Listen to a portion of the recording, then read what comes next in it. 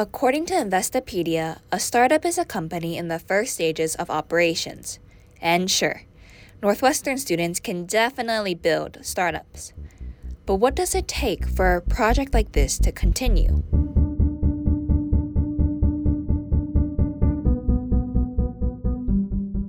From the Daily Northwestern, I'm Michelle Huang. This is NU Declassified, a look into how Wildcats thrive and survive at Northwestern.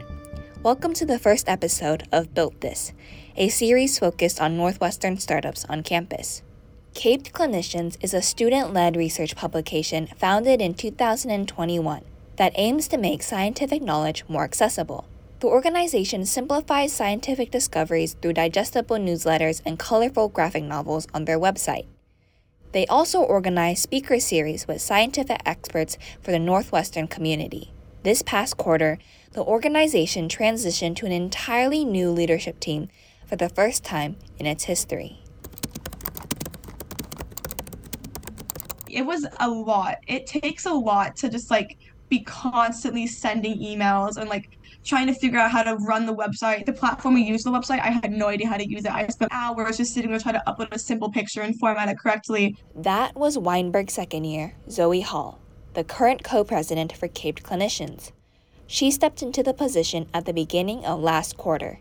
The organization's founder, Weinberg Jr. Gabe Dara, announced at the beginning of this school year that he would be graduating early, prompting Hall to take the reins. The early days of taking over Caped Clinicians from previous leadership weren't easy. Hall said there were an infinite list of things to do.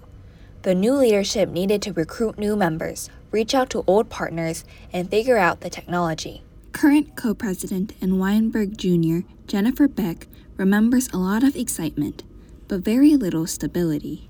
Really just a hodgepodge of ideas, and it felt very disorganized, I will say, because we all had small and big ideas, short and long-term goals.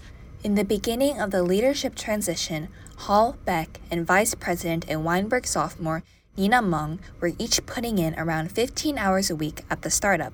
But eventually, Hall says things started to level out. It was a lot of learning, and it was a rocky fall quarter. We were trying to get everything under wraps. But then by January, we had a really good grip on things, and starting off this quarter has been going really strong. Gradually, the feeling of being a substitute in their roles started to wear off.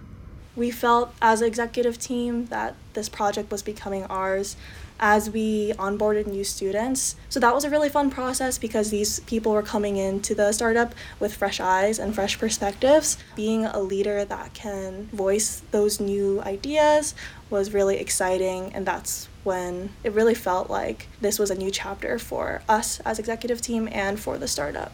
Caped Clinicians recently joined the residency program at the Garage, the Center of Student Entrepreneurship on campus, at the beginning of this quarter. Its residency program is the highest level of membership a student entrepreneur can achieve at the Garage. Students in the program receive special privileges, like 24/7 access to the Garage's facilities and invitation to weekly catered dinners with a guest speaker. According to Mike Rabb, director of the Garage, efforts to continue startups after the founders pass off the project is uncommon. Passion for a project is not something that can be handed down like an account password. To get anything started takes a lot of passion and a lot of interest and a lot of time and a lot of energy. You'll find someone who is a founder has that. And sometimes when they're running it and they have people who are on their team who don't have as much responsibility, they don't realize how much work it takes. So when that handover happens, when it wasn't originally their idea or it's not their baby that they care about, sometimes it's deprioritized. However, the startup's original mission of making higher education scientific research accessible is alive and continuing in the hands of the organization's new executive team. I really think that higher education can be really, really limiting, and it makes me very upset to know that it's just so hard to access. You shouldn't have to fight through 39,000 pages to understand something new that's happening in the world. But passion alone can't sustain operations.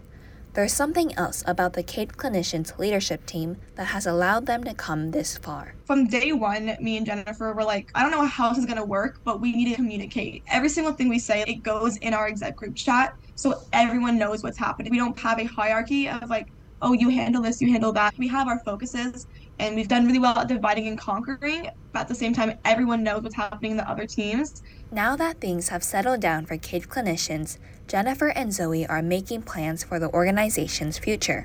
They're working on getting Caped Clinicians curriculum into after-school programs at local high schools.